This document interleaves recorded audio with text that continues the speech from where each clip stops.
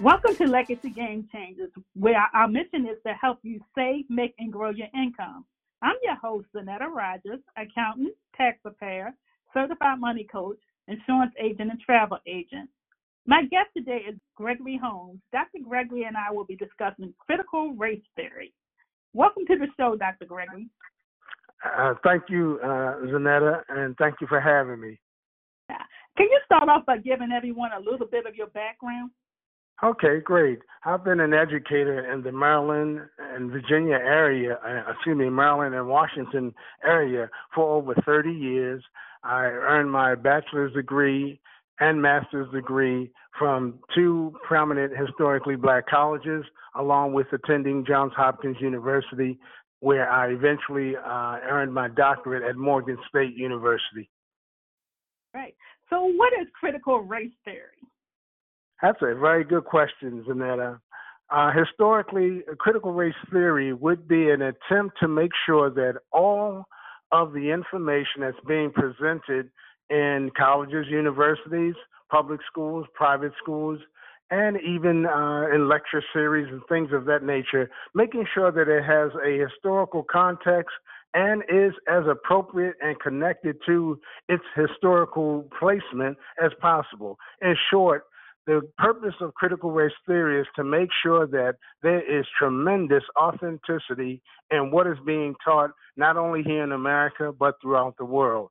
And in particular, the term critical race theory, there is, of course, an association with whatever happens with a particular race or ethnicity wherever it occurs. So when we say critical race theory, some associate it with Black and African American issues. However, critical race theory, the term race can be denoted to describe any particular group at any particular time. But in short, critical race theory is designed to make sure that the truth is taught despite how and whom it may offend. So why is it so controversial? Well, I just mentioned that term offend. There have been movements now to sort of soften the image of America, soften the image of certain religious as well as political groups. And to soften that, sometimes you have to make sure that maybe the truth is not told as it exactly occurred, to help people to have a better image of what may have occurred in a previous era, a previous decade, including wars and things of this nature. So to make the image of certain groups seem a little softer may also help the acceptance of those groups despite the actual occurrence of what happened in the historical time and time sequence. So can you give me some examples about public education that CRT is fighting to stop?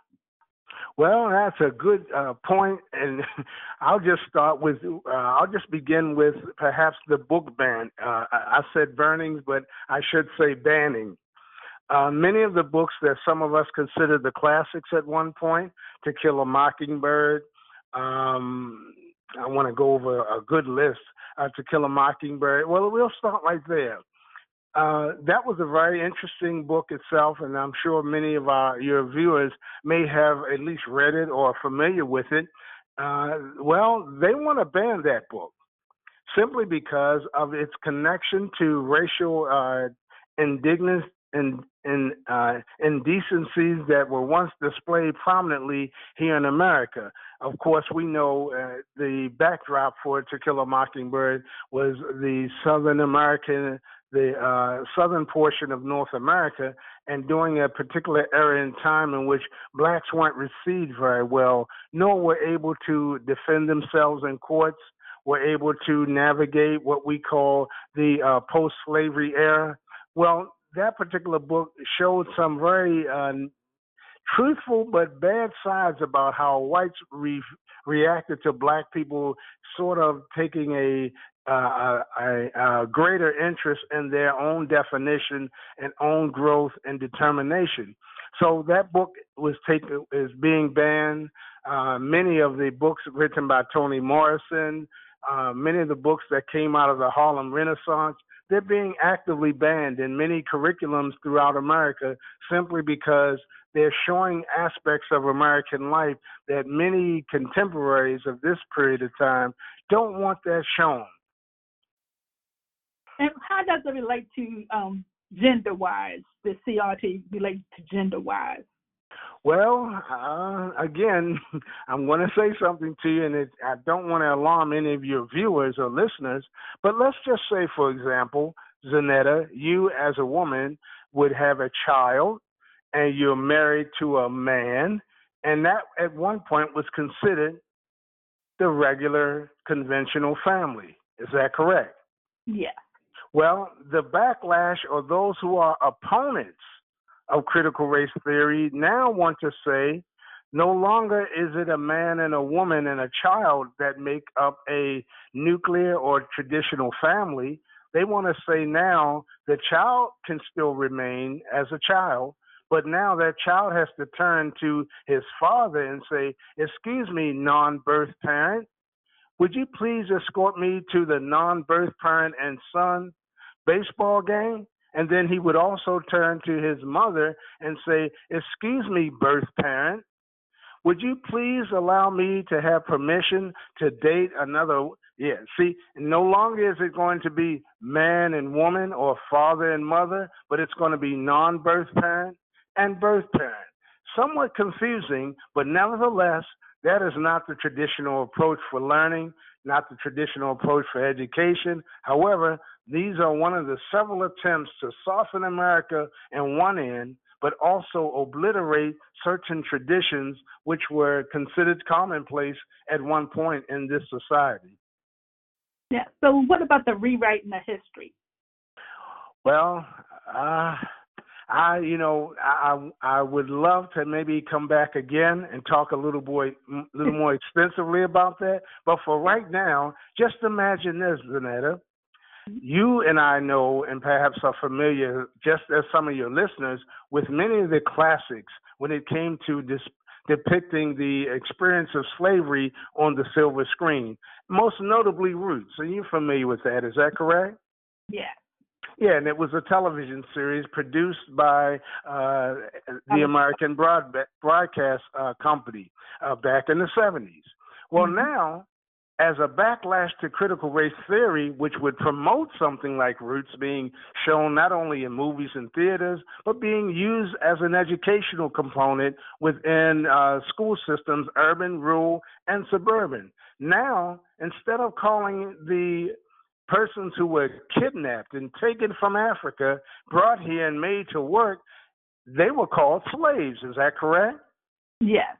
Well, now the opponents of critical race theory, those who are against the teaching and authenticity of what is being presented at one point here in America, now they want to call those slaves workers. Yeah. Now, can you imagine that now? Could you imagine all the historical aspects of the brutality, the lynchings, and all the other things, castrations, and definitely the beatings that occurred to these slaves? Now they want to say that they were workers. Well, would you really imagine in your mind someone would beat a worker? Well, rape that worker's wife? If they got free labor, how do you want to be a worker? That was free labor. Right, and so that's another attempt at the backlash to critical race theory, saying, well, critical race theory wants to promote the idea that, yes, black people here in America were once slaves, but we don't want to call them slaves. We want to call them workers. Yeah. Well, we have to take a quick commercial break, and we'll be right back with more information on critical race theory.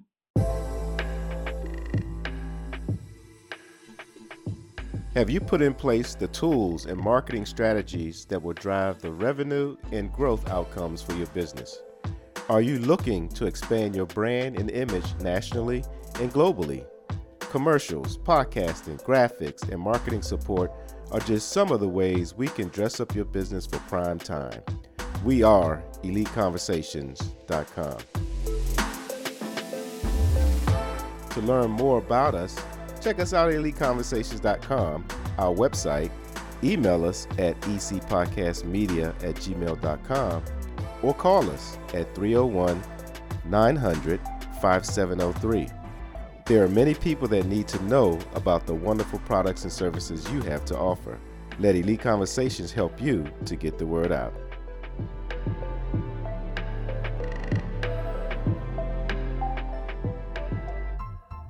And we're back with more Dr. Gregory.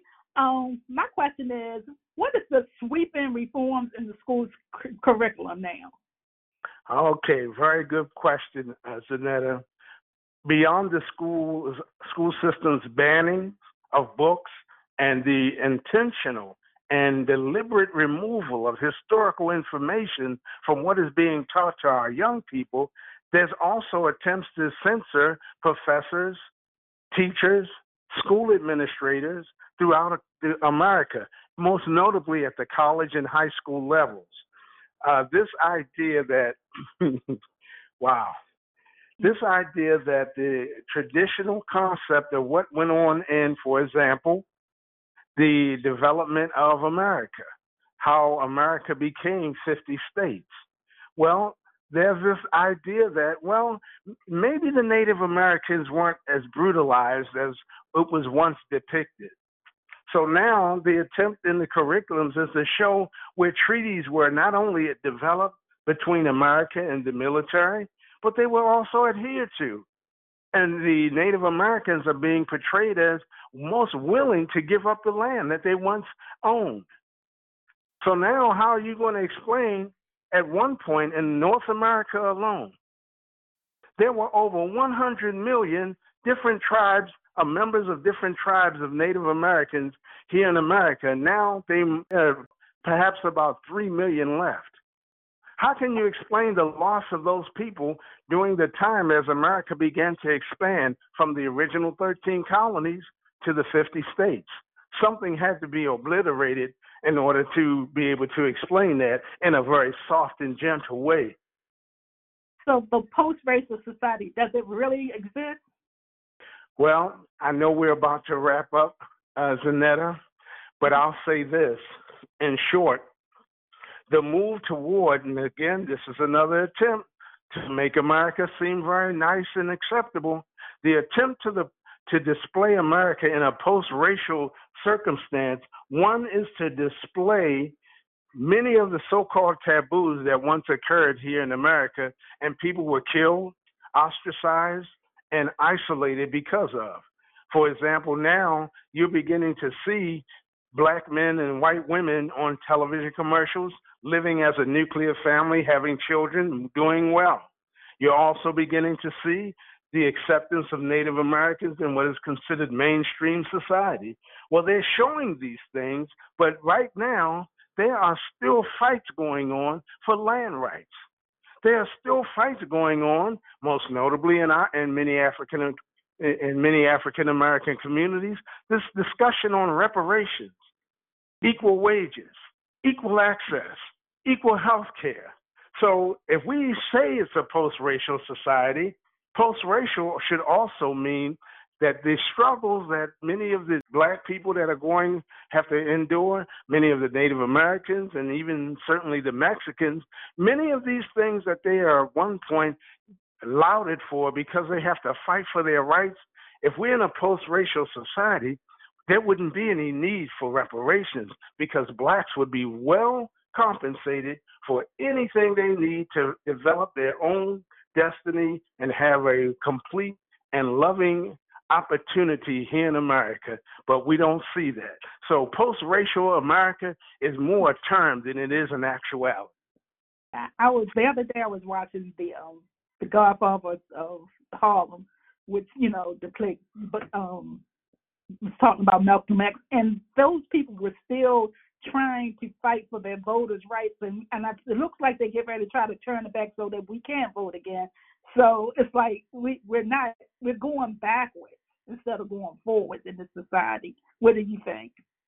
Well, if we make critical race theory, and many of the opposers of critical race theory, the actual measurement for gains and losses, I think critical race theory is doing more to expose the actual condition of America. I'm not going to say white America or Black America. I'm just going to say America itself. Because when you have indignities, when you have injustices that go on, as we say, right under your very nose, and very little attention is given to it, that means a segment of America is being denied justice. So we are either going to have to say we're truly Americans, or they have to accept the fact that not only is this not a post-racial society, but it has actually gone backwards in many cases since the slavery era has so-called ended. Yeah, I agree. So I always ask everybody this question: what does leaving a legacy mean to you? Leaving a legacy, of course, and you and I, we have discussed this concept of wealth and the distribution of wealth to some extent. I think leaving a legacy not only means that someone will know who their great-grandfather, great-grandmother, great-great-great-grandfather, great-great-grandmother was or is. Those things are good from a historical standpoint. But leaving a legacy means that whatever struggles that their great-great-grandfather, the grandmother, the grandfather, the mother, those struggles that they endured are now being obliterated because they have the wherewithal, the means, the intelligence, and definitely the resources to make it even easier for next generations so that they can face a new set of challenges that will help them to set a legacy for the children that will follow them. That's great. So how can my audience reach you if they need more information? Well, I'll give you my email address. I think that would be a good start. And that would be drgholmes@gmail.com. And I certainly would welcome any comments and suggestions from your listening audience. Yes, well, I guess we're going to have to do a follow-up on this one because this has been so great. And I really appreciate you being on my show. Sure, and I look forward, if there's any opportunity to return, we can certainly schedule to have me return on your show. Okay. This has been Legacy Game Changers. You can reach me at www.zanetta/Rogers.com or email me at legacygamechangers@gmail.com or call me at 443-906-3882. Have a blessed day.